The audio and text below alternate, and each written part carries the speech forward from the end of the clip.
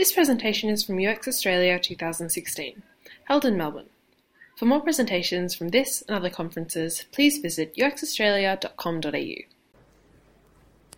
Okay, so I'm going to introduce Michael. This is Michael Palm. I guess it's Palmyre, isn't it? I got it right? Palmyre. Sorry, I've not actually asked that. Yes, no, that's... He's at Tobias to Tobias, and clearly he's going to talk to us about the difference between ethnographic methods and ethnography.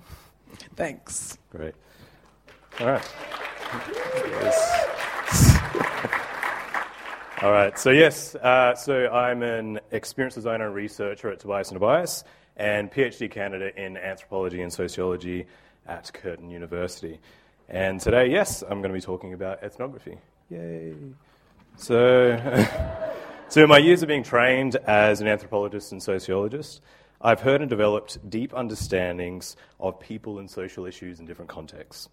But I was always frustrated by the emphasis to stay theoretical, to avoid being passionate about the problem. So I moved into experience design to get away from that and move from insights to action. But design has the opposite problem of being focused on the action and doing. The focus is often on a production of a thing based on very little understanding, if any at all, of the context and people that this thing will impact. Academia gets in-depth understandings with little to no action, while design is mostly action with little to no understanding. Depth, sometimes. Generalizing that. So depth is something we're often not getting in design research, and adding the tag of ethnographic or contextual to a technique doesn't mean that we're getting the same depth as ethnography. Time, complexity, and depth are all required for understanding why, but we're really lacking them in the ways that we do design research now. So Hormel hired Tanya Rodriguez, an anthropologist, to help inform their strategy and understand how Spam, their primary product, fits into people's lives. She helped them grow their revenue to more than virtually every other US food company. And she did that by spending time with people to understand cultural changes and unarticulated needs. Stripe Partners are a commercial anthropology studio that do ethnography to help their clients better understand how their customers' world. They use ethnography to understand what's happening now, what's happened before, and to get a better understanding of where things might go. Ethnography can add value by creating deep understandings that can inform and enable innovation in ways that short-term tactical research can't. It can help us understand the unarticulated needs and core values that drive our choices and behaviour. It helps us really understand why we do what we do.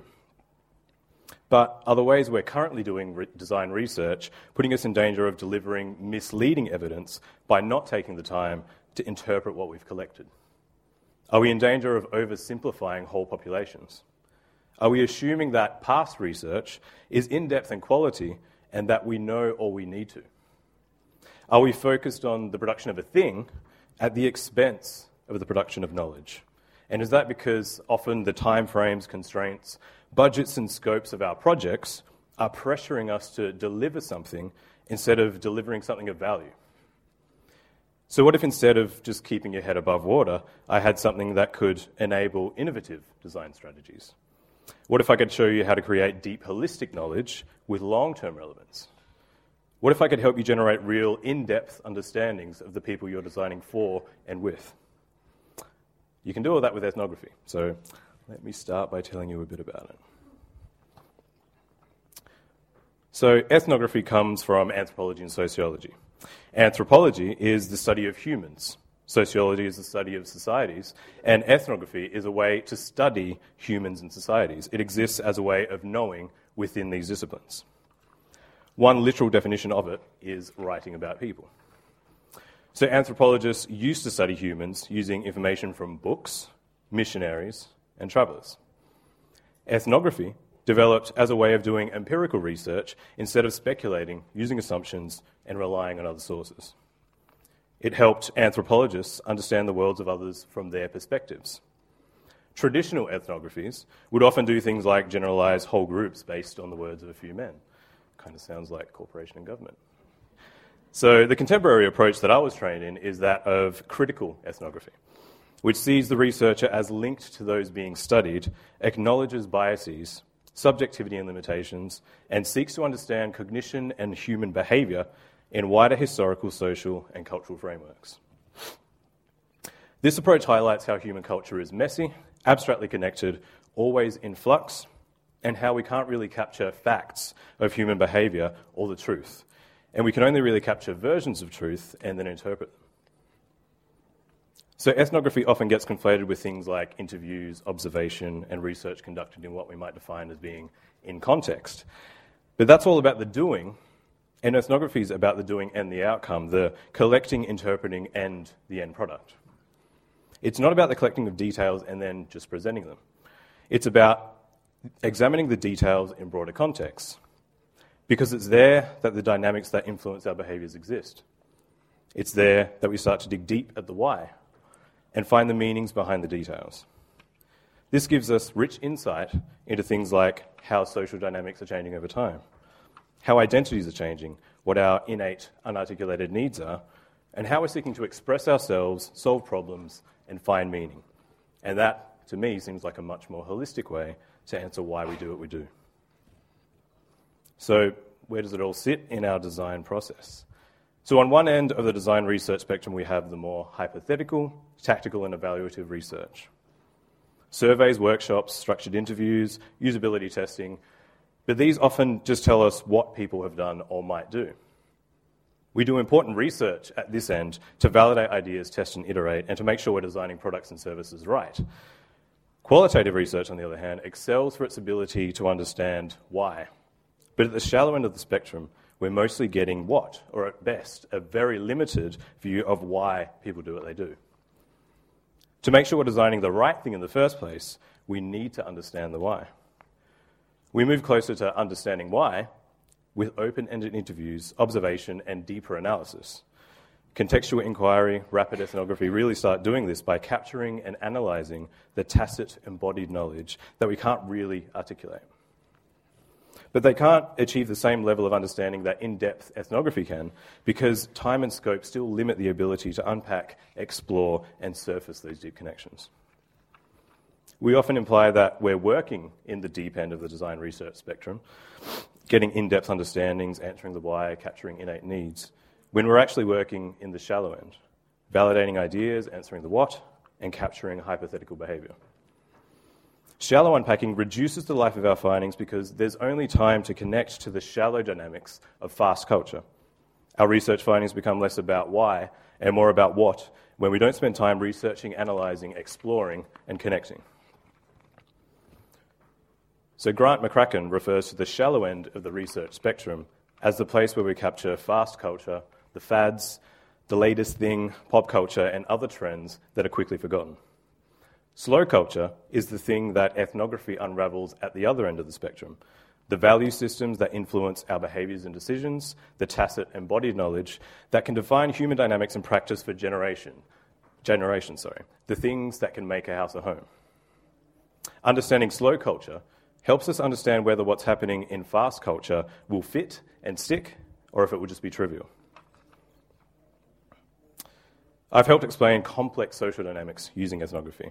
I did a year of fieldwork in Seychelles researching witchcraft, or gligli, as it's commonly called there. And my thesis seeks to better understand how it fits into local identity and culture and how it speaks to the dynamics of things like post-colonialism, globalization, and capitalism. And I just want to call out that it was really degrading to reduce my whole PhD to that image. But anyway, so my fieldwork was great, and I learned a lot and had an amazing time. It was informal, loose, and developed slowly. And that was intentional. If I hit the ground running with a recruitment screener, it'd be based on who I thought the most important people to talk to were. So instead I used snowball sampling, where I recruited people based on suggestions of who I should talk to. That meant I was starting with local knowledge, not my own assumptions. I inserted myself into Seychelles culture by doing what I did in Australia. I practiced capoeira, Brazilian jiu-jitsu, mixed martial arts, went to the gym, so I did the same in Seychelles. I approached people, got asked what I was doing, and the people I met referred me to other people and sources, and it all snowballed from there. Some people I spoke to laughed at the topic. Some frowned, some got really excited and told me their own stories. Some told me to be careful that I didn't get turned into a rabbit. Bit cliche. Many people were genuinely scared. I heard lots of stories about sorcerers who could fly at night, who can possess you and can turn people into zombies. And being there with people who believed it genuinely made it scary. My theories developed based on what I found, something called grounded theory, which led me down unexpected paths. I never expected Islam, for example, to be part of the story of witchcraft in Seychelles, but it's now a significant part of my thesis. The two people that led me there weren't recruited. One of them was a labourer helping out my auntie, the other was a guy I was training jiu-jitsu with. They told me their stories and experiences and led me to the local imam, and this was a guy who was conducting exorcisms almost every week, sometimes several times a week. And he was actually influencing the discourse on witchcraft in Seychelles, and if I didn't speak to him, I would have had a massive gap in my research. Now, witchcraft in Seychelles exists as an enabler, as a solution to an array of social and personal problems, and as a way to explain events. Many people go to witch doctors for this, but they also used to go to priests and nuns for explanation, solutions, and even for exorcisms. But the changing attitude of the Catholic Church means it's distancing itself from this aspect of local culture. And now Islam's tending to fill that void because it matches the cultural framework better than the frameworks that the church and government are pushing.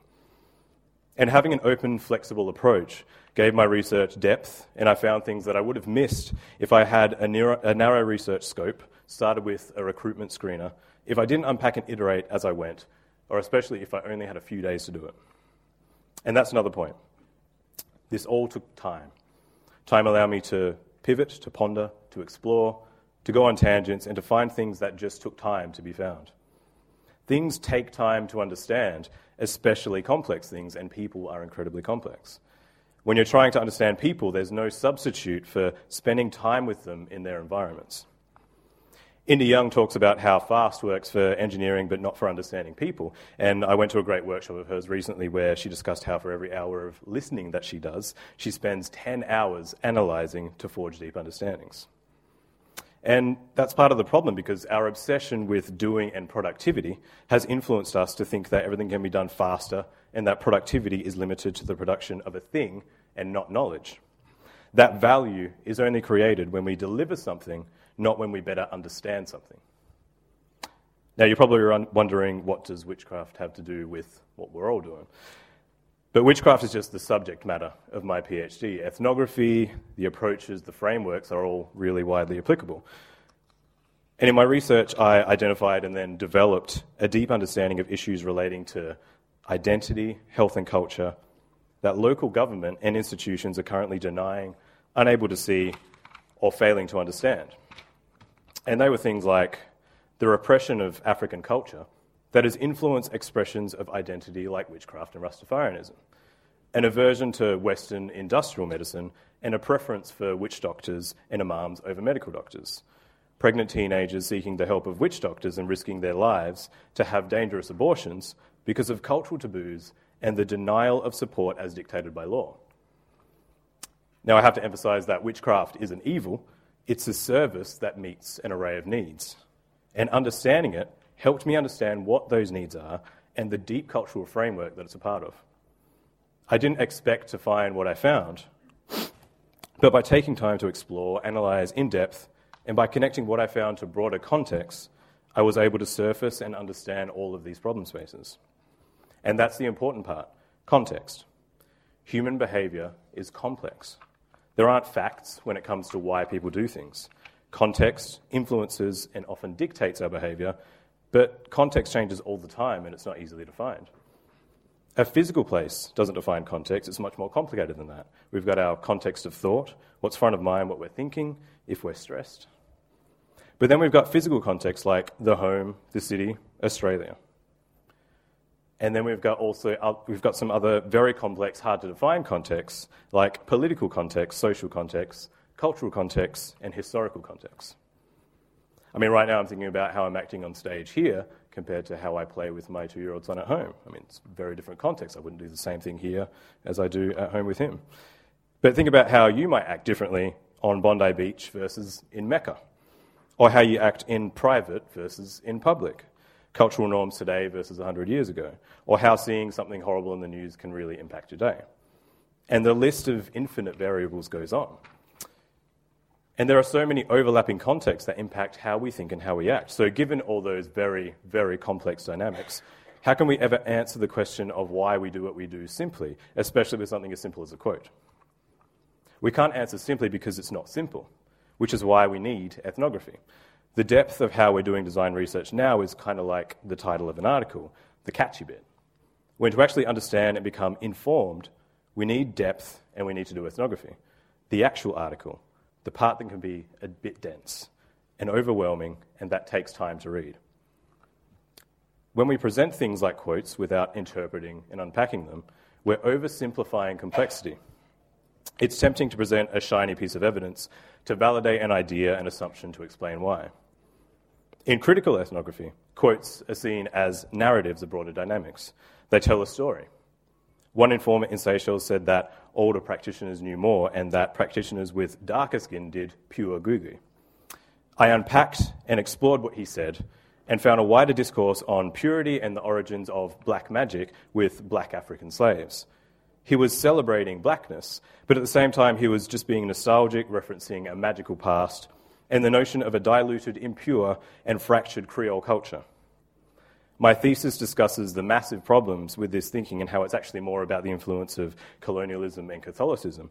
But by unpacking statements like his, I connected deeply embedded thinking to broader contexts and explained them using social theory to understand why so many beliefs and choices occur as individuals, as a nation, as a culture, but also how other cultures have been influenced and shaped by similar dynamics. If I accepted such statements as truth, my thesis would have mostly been about how witchcraft is voodoo that came to Seychelles with wild, devil-worshipping African slaves, which is, of course, complete rubbish. And just think about that for a second and think about the dangers of doing this when we're devising government policies or designing new products and services for millions of people. Like, think about the damage we could be doing there. But I avoided things like that by taking time with deep analysis and research to develop a deeper understanding of why. And that's what we need to be informed. My research speaks to individuals, wider culture, other contexts, and my findings will have long-term relevance. All right, so my attempt at some punchy takeaways. Always interpret what you collect. We risk creating false findings when we don't analyse what we collect. Participants can talk about their decisions in a particular context, but they're not generally experts on culture, identity theory, gender theory, and whatever other tools we use to make sense of people. Participants can, in part, answer why they do what they do, but they can't typically explain how social and cultural contexts influence and inform the choices that they make and tell a fuller story of why, and that's where ethnography excels. Don't try to understand why at the shallow end of the research spectrum. There's a risk when we try to understand why using fast-paced, tactical, evaluative research. And if we stay in that area, we'll get stuck with superficial findings and short-term incremental solutions. To get deep insights for strategic innovation, leadership, and long-term relevance, you have to move to the deep end. And start with in-depth ethnography to understand people first. Cultures are big, messy, complex, and contradictory things. But that's the story of humans. Doing ethnography well makes sense of that. Generating thick data from ethnography gives us deeper, more holistic understandings of why. And we should start with ethnography so that we've got these megaliths of research that create evidence, innovative projects that lead into a multitude of informed and empowered double diamonds so that we can design deeply informed products and services that instead fit into the lives and cultures of people. Thank you. Yeah. We hope you enjoyed this presentation from UX Australia 2016. For more presentations from this and other conferences, please visit uxaustralia.com.au.